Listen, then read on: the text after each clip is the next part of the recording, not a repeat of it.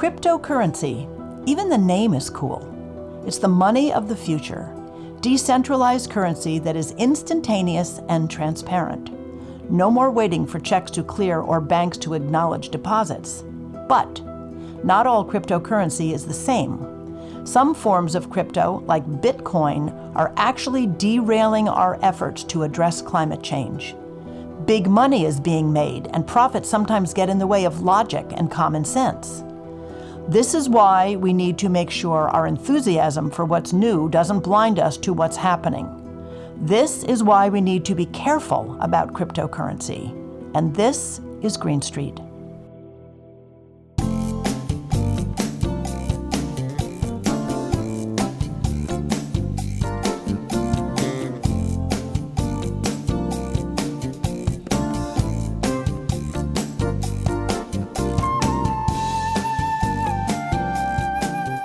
Hello again, and welcome to Green Street, the Environmental Health Show. Patty and Doug Wood and our network of scientists, medical professionals, authors, journalists, engineers, activists, and occasionally even politicians.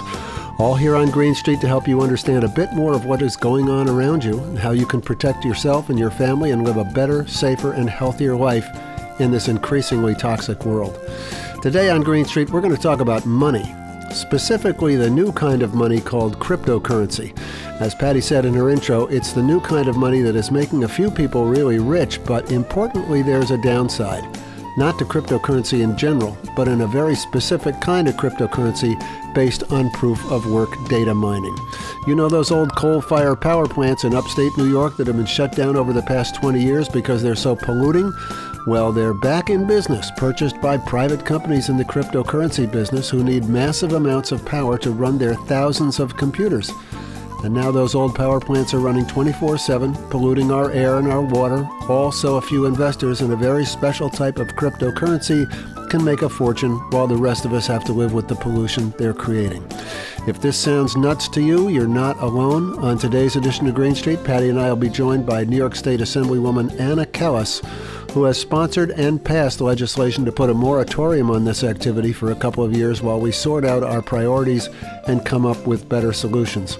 We're just waiting for the governor to sign it. We'll also hear from a Cornell professor who knows a lot about this and can help us understand a bit more of how this all works, or in this case, doesn't.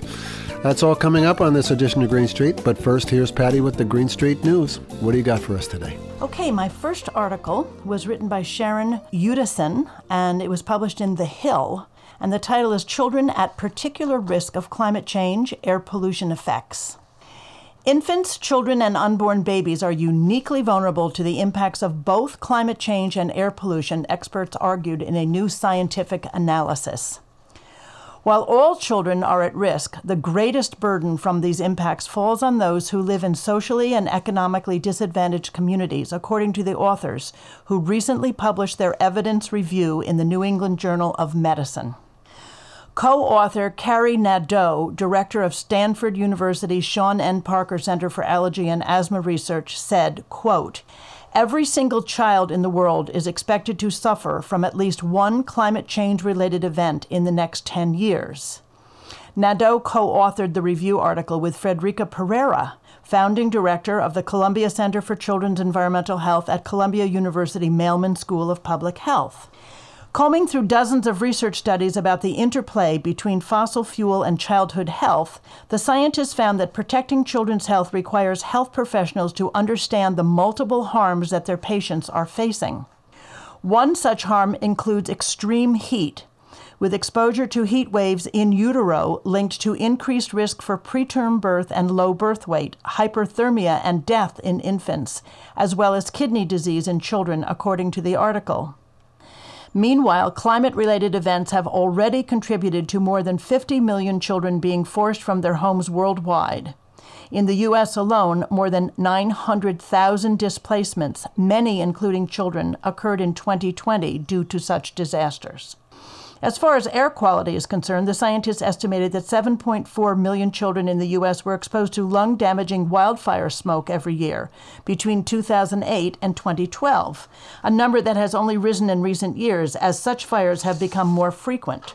Globally, about 1 billion children are exposed to very high levels of air pollution, which has become strongly linked to increased risks of infant mortality, adverse birth outcomes, respiratory illnesses, developmental disorders, and cognition issues, the researchers stressed.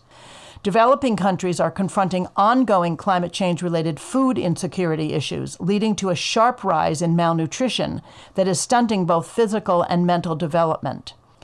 Amid a warming climate, the U.S. has encountered a considerable increase in Lyme disease, with the highest rates occurring in children, while the infection of pregnant individuals with Zika virus can lead to microcephaly and severe brain malformations. Examining all of these climate-induced harms to children, the scientists also emphasized the disparities that exist among different populations. Quote, "Climate change and air pollution are exacerbating existing socioeconomic and racial and ethnic inequities in children's health that are associated with structural racism. Combined with poverty-related stress, injustice, and lack of access to health care, it adds up over a lifetime and leads to worsened health effects and shortened lifespans." The researchers emphasized the need for simultaneous action through both adaptation and mitigation efforts to protect children from today's climate hazards and get to the root of the issue by decreasing greenhouse gas emissions. Some adaptation measures they cited included providing clean water to families encountering drought and water contamination, as well as integrating early warning systems of floods and air pollution. Also important is offering shade where children play. Addressing inequality, the authors said, will require climate-specific efforts to be paired with broader social health care and sanitation programs.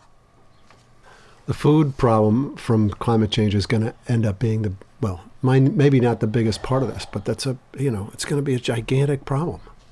Yeah, there was another article that I'm not reading today that was about the impact on plants, and that at some point by mid-century, there will be severe food shortages because plants will not be able to grow well. Yeah.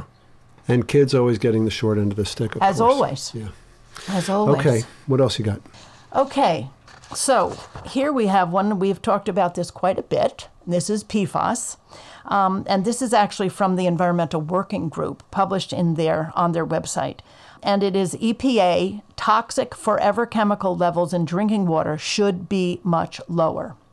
The Environmental Working Group applauds the Environmental Protection Agency for proposing new lifetime health advisories, or LHAs, that suggest levels of 4 forever chemicals known as PFAS in drinking water should be significantly lower.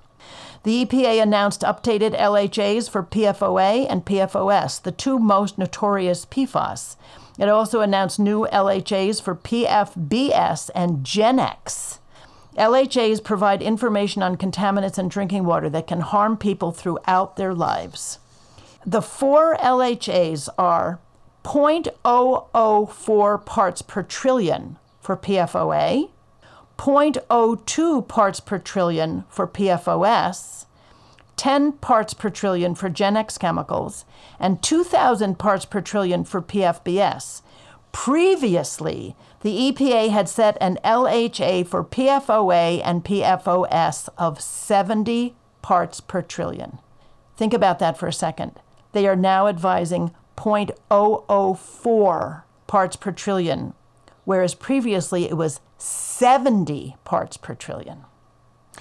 EPA's new health risk assessment for these PFAS chemicals is a dramatic departure from the agency's original position and a stark reminder just how toxic they are to human health at very low levels. EWG estimates that more than 200 million Americans are drinking water contaminated with PFAS. PFAS are toxic at very low levels and have been linked to serious health problems, including increased risk of cancers and harm to the reproductive and immune systems. The chemicals are used to make water, grease, and stain-repellent coatings for a vast array of consumer goods and industrial applications.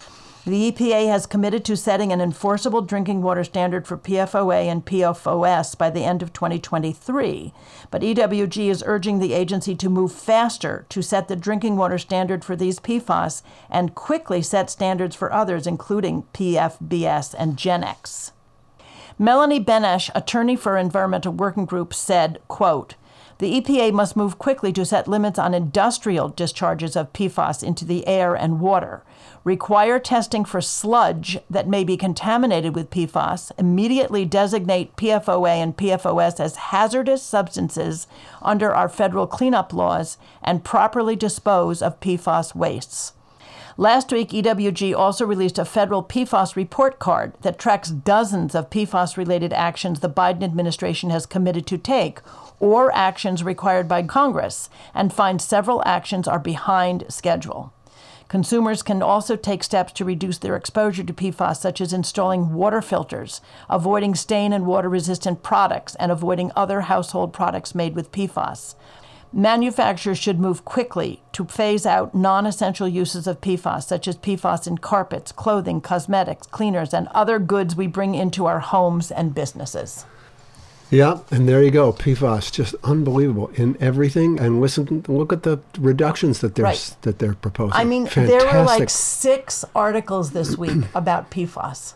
This was important because the EPA is silent on so many of these super important classes of chemicals. I mean, this whole class of chemicals has to be just banned for consumer use. Well, good luck. There are industries that are dependent on them for all their processes. I know. They're hooked on PFAS. I know. Okay. What else you got? So I have another one written by Gerald J. Heindel. And just to say who he is, he's a retired program administrator from the National Institutes of Environmental Health Sciences. This was published on EHN's website, Environmental Health News. The title is "The Medical Community is Missing a Major Piece of the Obesity Puzzle." What makes us fat? The current medical view is that obesity is due to overeating and insufficient exercise. That is like saying alcoholism is due to drinking too much. For most obese people, reducing body weight to within the normal range is not accomplished by simply eating less and exercising more. Current approaches focus on intervention once someone is obese, using diets, drugs, and surgery. If these approaches were working, there would be a decline in obesity rates. Yet, obesity continues to increase at alarming rates worldwide, especially in children and minority communities. A new approach is needed. There is good news and bad news about preventing obesity. The bad news is that we are all exposed to synthetic chemicals that can promote obesity, such as bisphenols, phthalates, flame retardants, and perfluorinated chemicals in our environment and in common household products. Exposure to these obesogens at any time of life can increase weight gain. The most sensitive time for obesogens to affect weight gain is when a pregnant mother is exposed, and the chemicals cross the placenta and into the developing fetus. Obesogens disrupt the normal development of adipose or fatty tissue, as well as the liver, gastrointestinal tract, brain, and tissues involved in regulating metabolism. These permanent changes lead to increased susceptibility to developing obesity later in life, making it easier to gain weight and harder to lose it and to keep the weight off. Obesogens can increase weight even without increased food intake because they can alter metabolism and promote increased storage of calories. The good news is that we know there are obesogens. We know a number of them by name, and we know where their exposures come from and how many act to increase weight gain. Reducing exposures should lead to decreased incidence of obesity. Decreasing human exposure to obesogens is a viable strategy to prevent obesity, particularly in pregnant women of childbearing age and children through adolescence.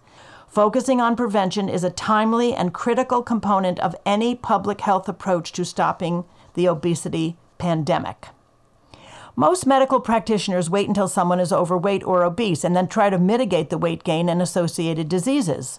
Whatever the reason for this inappropriate focus, their ethical obligations as healthcare providers require that clinicians empower patients to make informed decisions about their health. It is time to have clinicians, particularly in the OBGYN field, become knowledgeable about obesogens, how and when they act, and how to reduce exposures to educate their patients. It is also critical that pediatricians explain to mothers how to reduce exposure to obesogens in babies, children, and adolescents during sensitive times when the metabolic system is developing. Once the clinical community understands the importance of preventing obesogen-induced obesity, we hope this acceptance will stimulate policymakers and regulators to take action to regulate and remove these harmful chemicals from products. How many times do we talk about removing harmful chemicals from products? It's every show, Patty. Every show? It's every show and practically every news article you read. How do we get these chemicals out of our environment that are wreaking havoc? Chemical industry is making a fortune selling these chemicals to all of these manufacturers. We're going to be talking later today about how hard it is to resist making a profit even when what you're doing is causing trouble for everybody else. It's just, that's mankind. We're going to soldier on, though. Okay. Thanks, Patty. Done and done.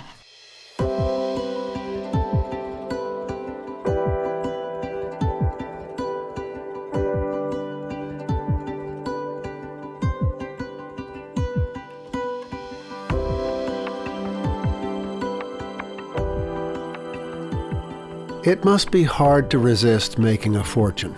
I mean, I wouldn't really know personally, but I can imagine that when you have the means to spend a fortune to make an even bigger fortune, it must be, at least for some people, very appealing.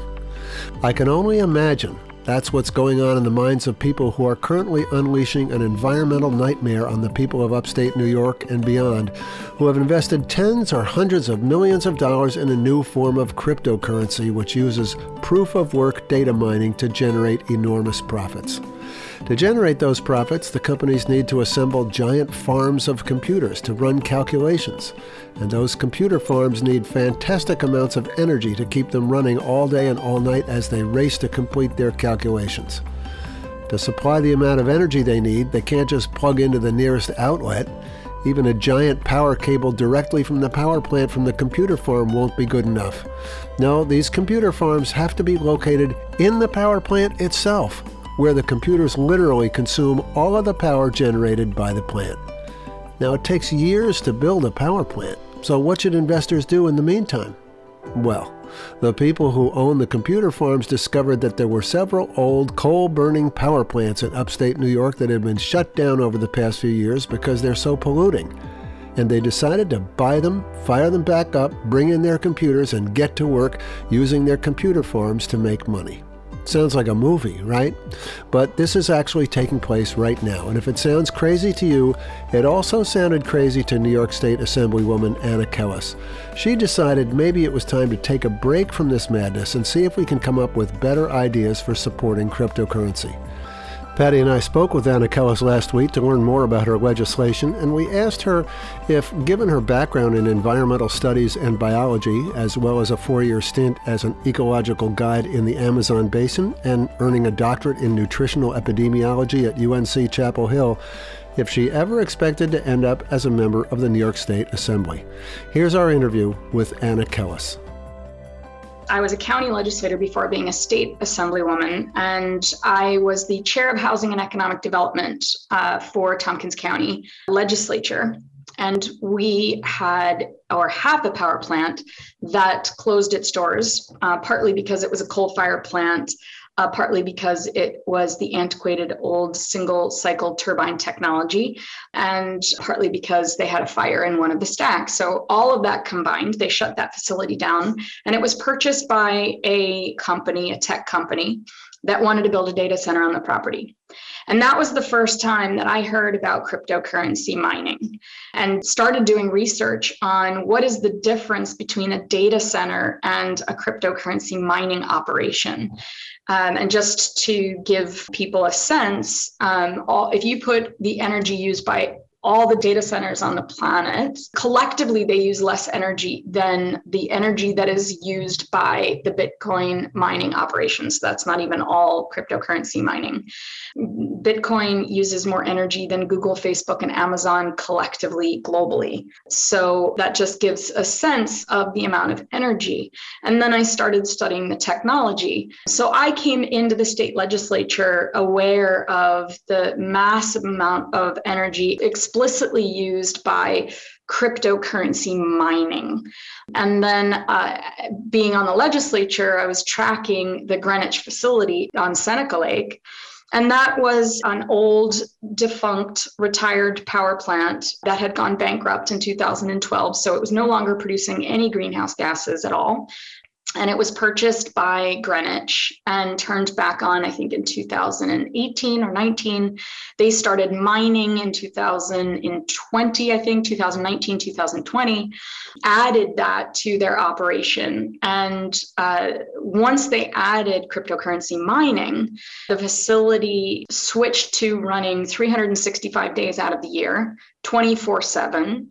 And has a permit to pull in up to 130 million gallons of water from the lake a day at about 40 to 60 degrees temperature, and a permit to release it back into a Class C trout stream at up to 108 degrees temperature in the summer.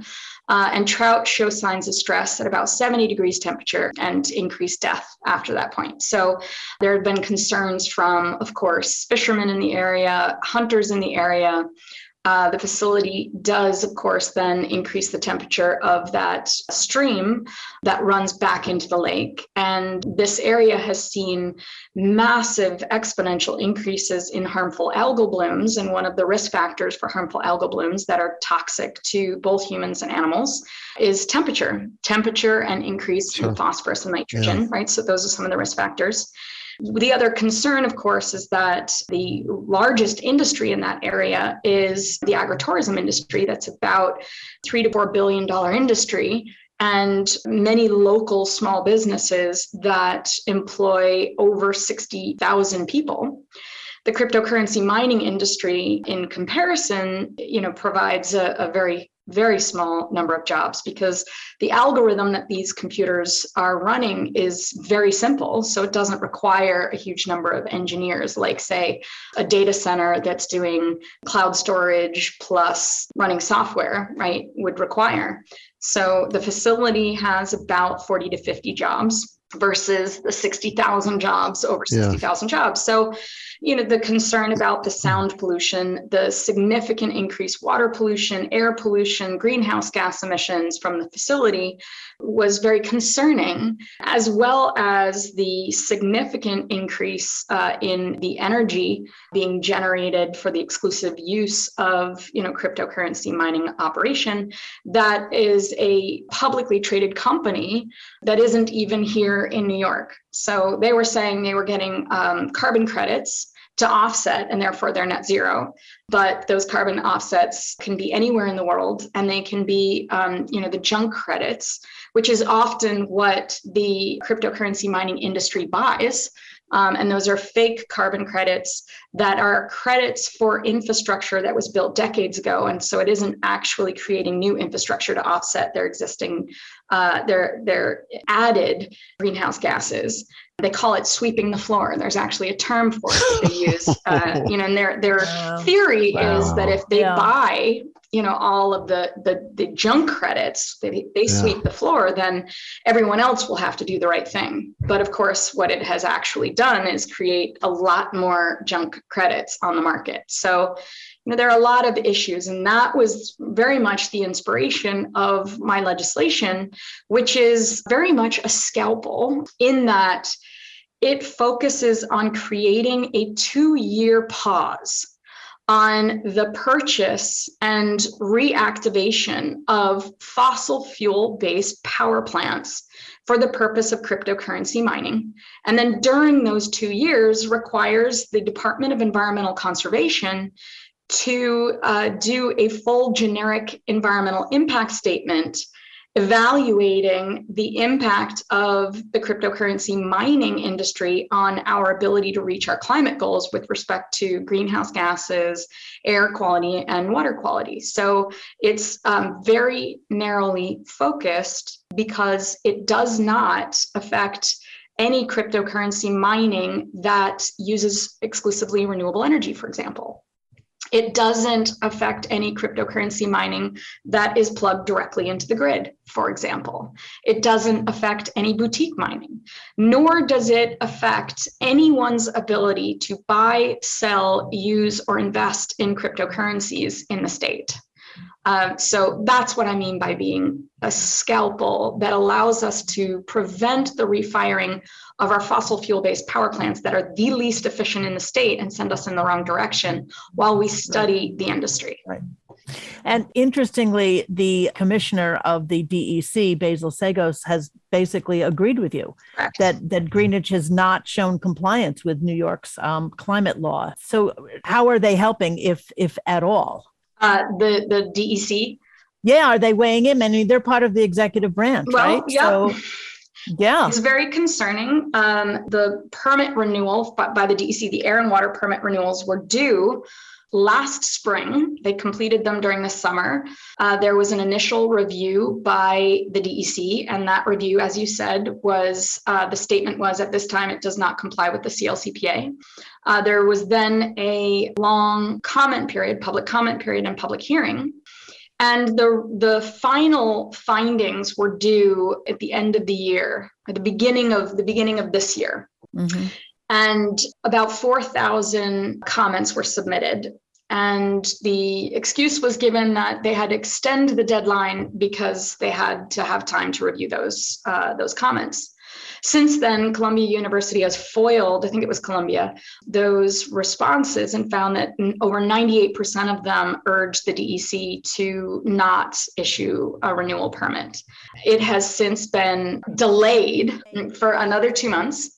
Right. And now the deadline for their final findings will fall 2 days after the primary. So it's a bit concerning that the can keeps getting kicked down the road, because they have been able to more than double their operation in the time that the final conclusion on these permits will be issued, right? So they started at just over, I think, 7,500 computers.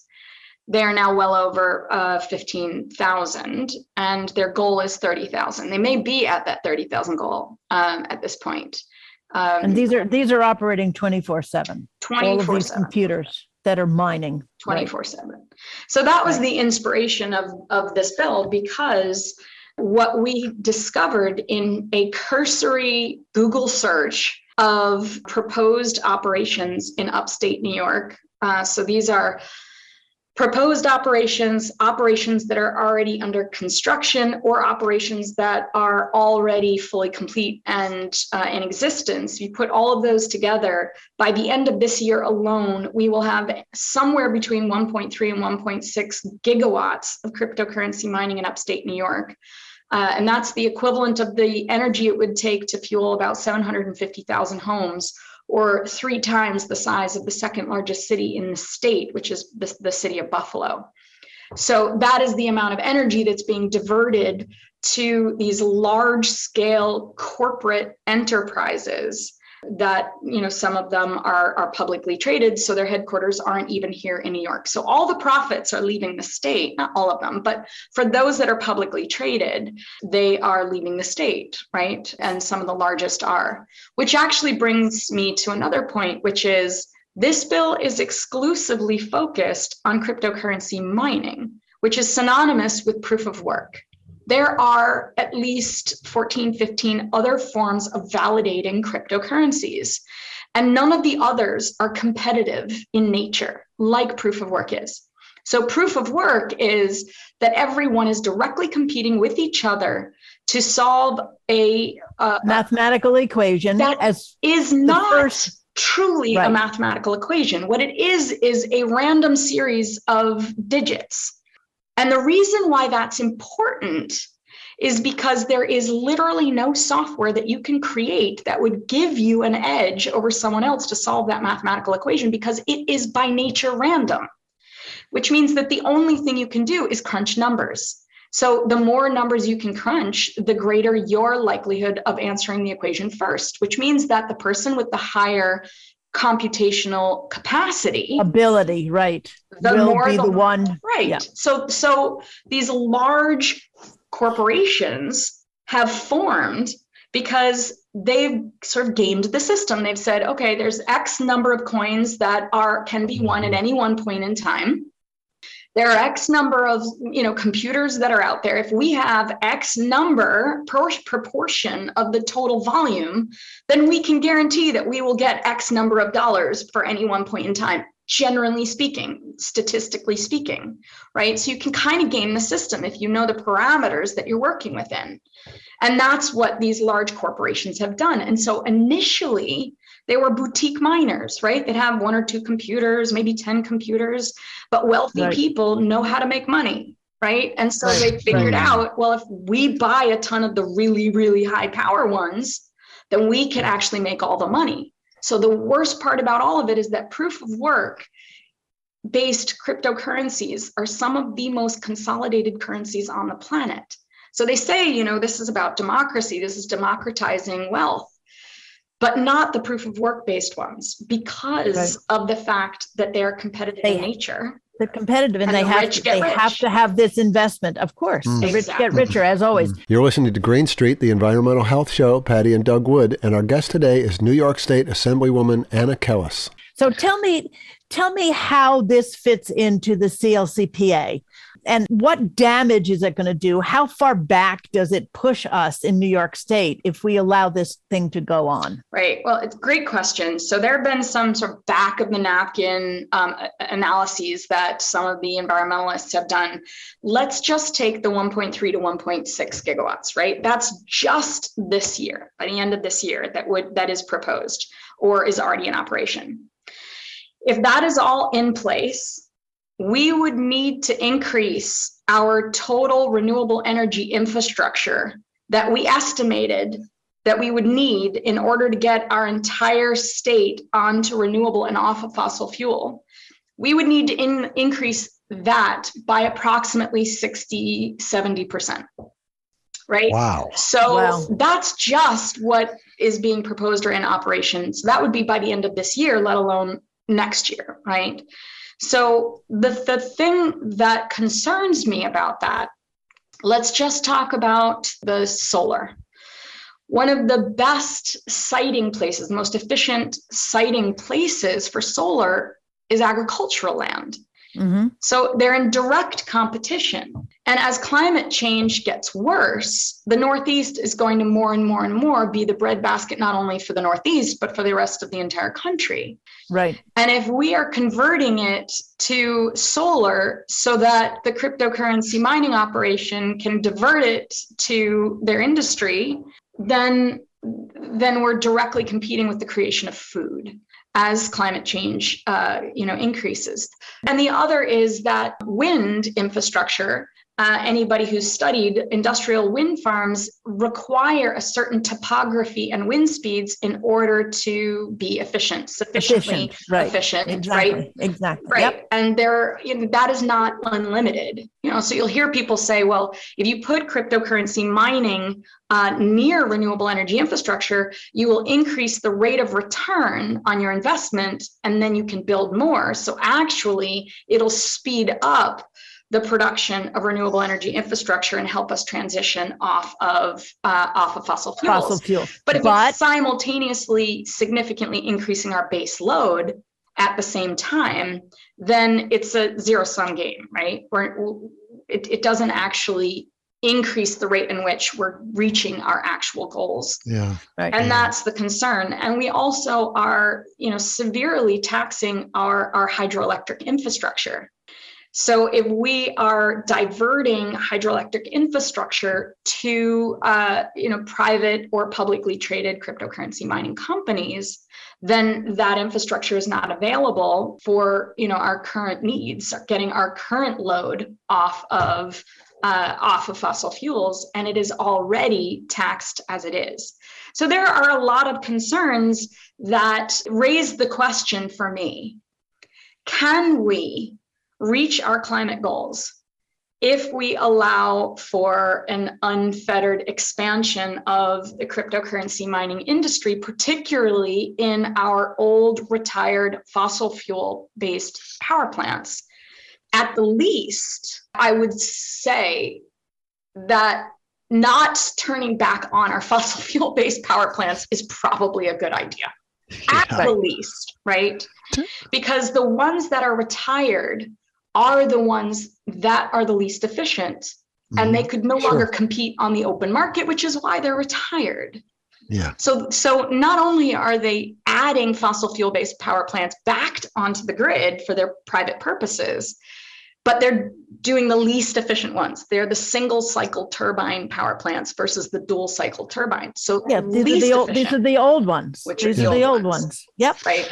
So, Anna, tell me a little bit about your negotiations with other members in the Assembly and the Senate. Somehow you were able to get this over the finish line. What were the most convincing arguments that you were using? Well, the most important argument is because, the industry is really trying to instill a lot of fear that this is an anti-tech bill, that this is a job-killing bill, that this will destroy cryptocurrency industry in New York and send it everywhere else, right? Like huge fear-mongering.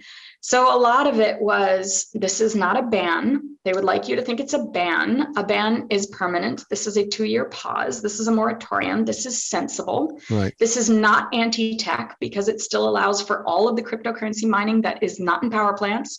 It does not affect any of the trading, buying, selling, using cryptocurrencies. It allows for all of the innovation that we could ever want. It still literally allows New York to be the cryptocurrency capital of the world. This is what it does. This is what it doesn't do. So much of the work that I did was educating people on what blockchain technology is. Very simple. It is a decentralized, very interesting and exciting mechanism of transmitting information that is very efficient, instantaneous, transparent, right? It is incredibly innovative.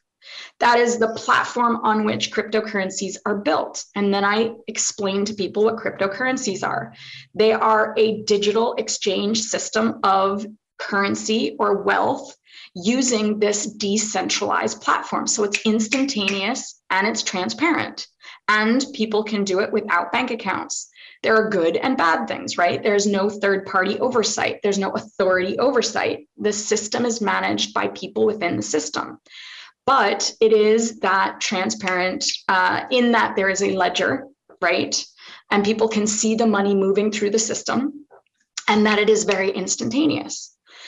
The thing that I wanted people to understand is that the crux of the issue is simply in the mechanism used to validate those transactions.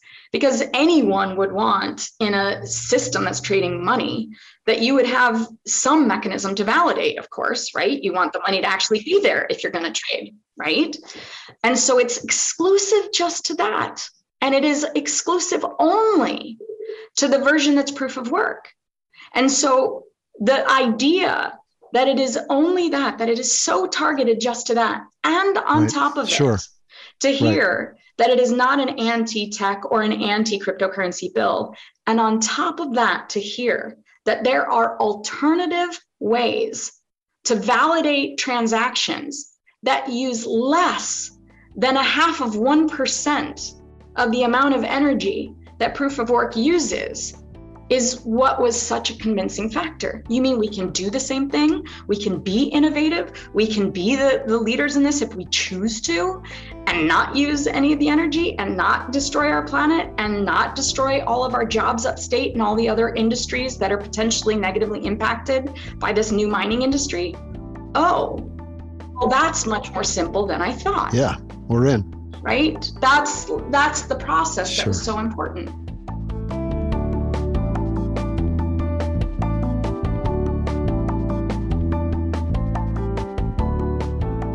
You've been listening to Green Street, the environmental health show. Patty and Doug Wood, and our guest today has been New York State Assemblywoman Anna Kelles. Several months ago, before Anna Kelles' legislation had been passed, we had the opportunity to speak with Cornell professor Anthony Ingraffia about cryptocurrency data mining in New York State. Dr. Ingraffia taught structural mechanics, finite element methods, and fracture mechanics at Cornell University for many years. Here's part of our previous interview with Dr. Tony Ingraffia. Up until about 2 years ago, about 80 to 90% of all the cryptocurrency operations on the face of the earth were being performed in China. Very little, scattered around a couple of other countries, some of which would be surprising. Countries you wouldn't expect to be involved in something like this. But in about 2 years ago, the Chinese government said, wait a minute, we're not going to do that anymore. We don't have control over cryptocurrency by definition.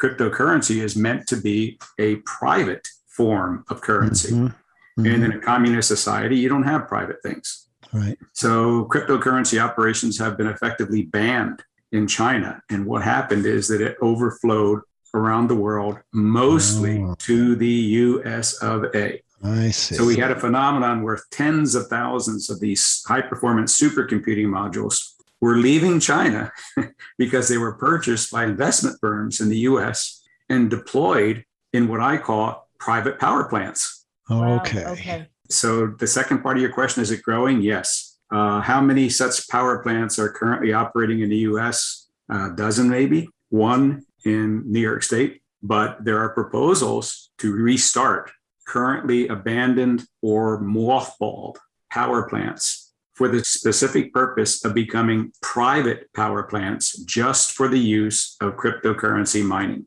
And that takes us back to the issue of, so you're generating electricity from these power plants for a private purpose. Is that electricity dirty? We wouldn't be having this conversation, in my opinion, if all the cryptocurrency mining operations on the face of the earth took an oath. And the oath is, we will use only green electricity that we ourselves generate. Here's another complexity. Mm-hmm. There are cryptocurrency mining operations that are claiming that they're green because they are buying green energy from the grid. Think about that for a minute. Is that the best use of green energy? We don't have enough of it right now, right? Yeah.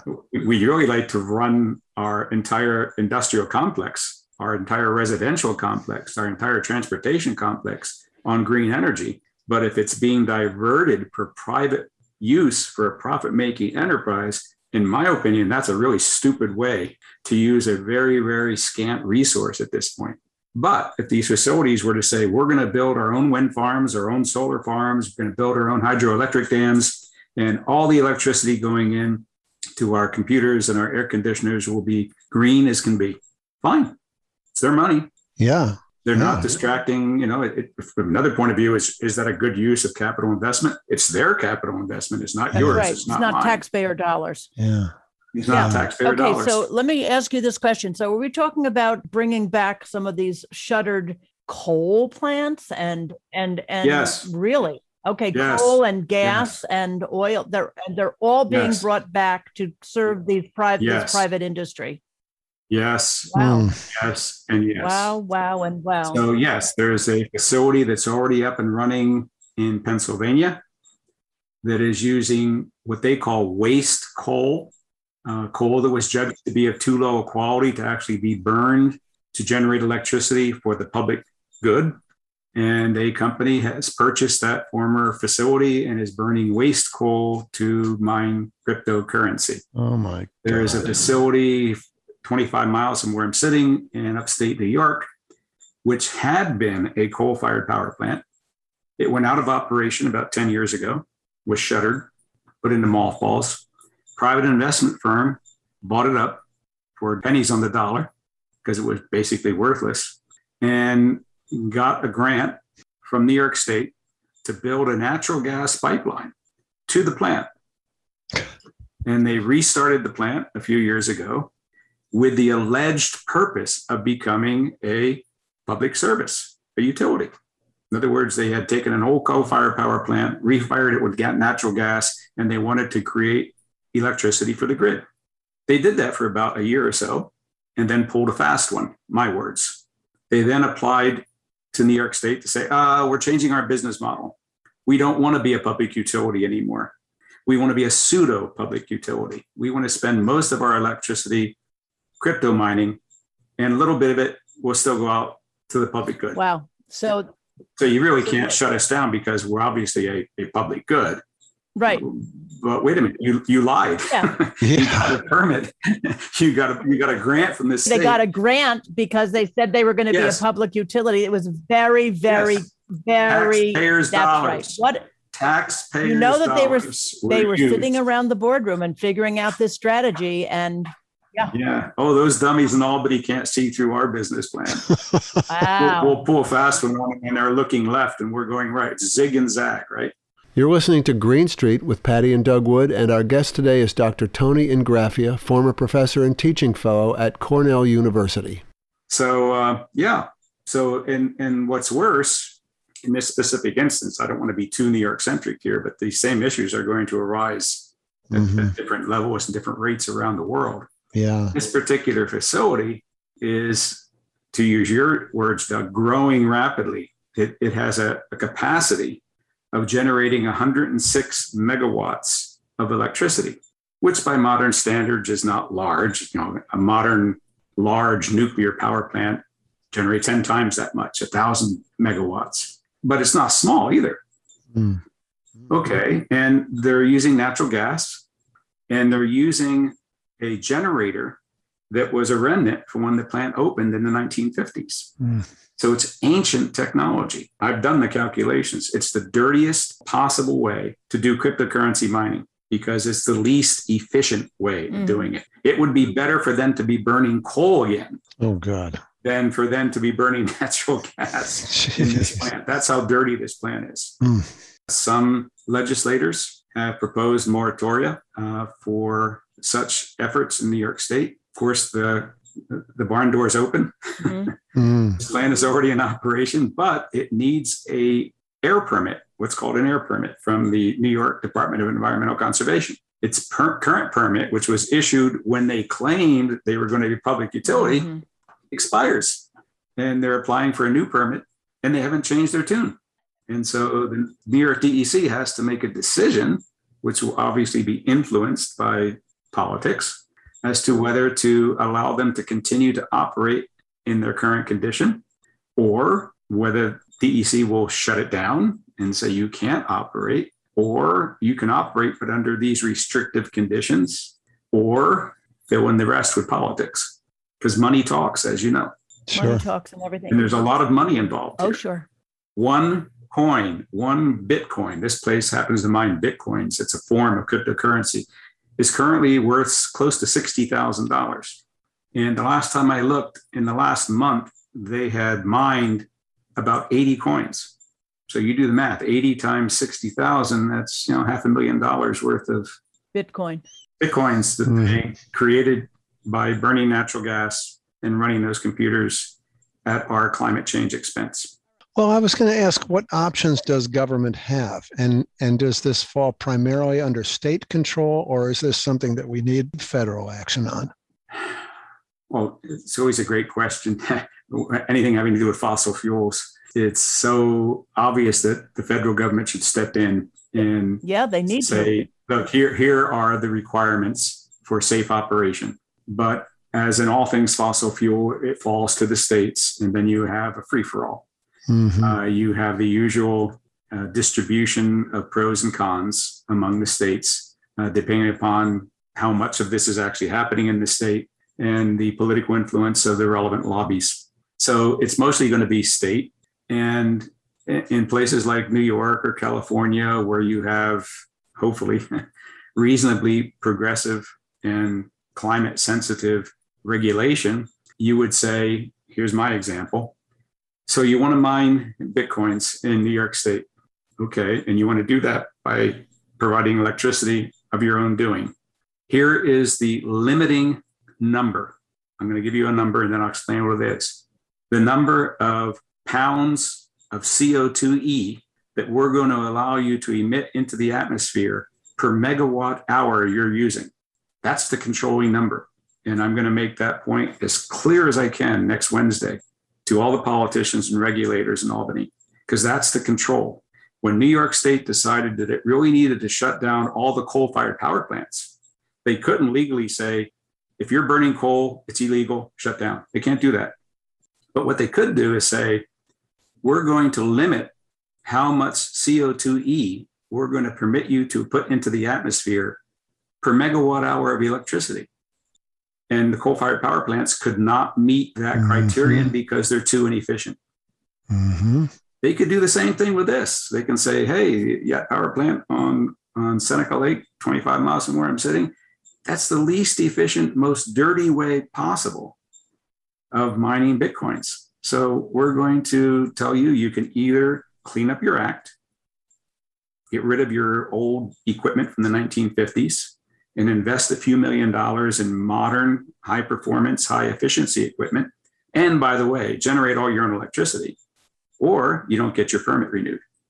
Mm-hmm. That's my wish. That's what I'm going to recommend when I do testimony next Wednesday. Wow. But I'm not a politician. I don't carry money bags to Albany. Yep. Yeah. No, we understand that. So I was very intrigued to see that Elon Musk, who is not usually on my favorite people list, came out and said, look, we're not going to accept Bitcoin if you want to buy a Tesla. And I'm wondering if there's not an opportunity here and a growing concern among consumers to put a little pressure on companies not to accept Bitcoin because of its terrible environmental footprint. Or they'll only accept certain kinds of Bitcoin currency that they know to be produced in the greenest possible way. Mm-hmm. Yes. Mm-hmm. Yeah. But that means public awareness, right? Public education, which is what we're doing right here. Yeah. And then an appropriate legal and regulatory response state by state. And that's where New York is right now. Yeah. The greenest possible way would be for them to create their own energy source using renewables. Exactly. That's it. Yeah. That's it. That's it. And offsetting is not permitted. Yep. Exactly. Yeah. Offsetting. Yeah. No, that's cheating. Yeah. How is it? You can't say we're green because we're paying somebody else to be green. Exactly. Right. No, everybody has to be green at this point. Exactly. We're out of time. We're out of time. To transfer. You can't buy indulgences for your sins anymore. That Martin Luther told us that, a couple hundred years ago. Yeah. I'm an engineer. I'm not an economist. I'm not a global financial guru. I don't care whether cryptocurrency succeeds or doesn't succeed. It's not part of my life. It will never be part of my life. I'm only concerned about the things we're talking about. What are the climate change impacts? Yeah. Are we talking about something that's eminently possible? I mean, could they come back and say, geez, we don't want to take 42 acres and build a solar farm? How reasonable is it to say you need to go with green energy? Depends upon how large an operation they want. So if they want 100 megawatt operation, that would be something like 50 very large wind turbines operating on their site. What would it cost to build a 50 wind turbine wind farm? $100 million. Well, you know what? They're the ones that want to bet on Bitcoin. Exactly. Yeah. We shouldn't be betting on Bitcoin. No. Run your numbers. Show us your business plan. These companies are saying they're going to be around forever. Cryptocurrency is not going to go away. It's going to continue to grow. They want to continue to operate for foreseeable future for decades. So amortize your investment. Go off and build your own wind farm. Go off and build your own solar farm, and more power to you.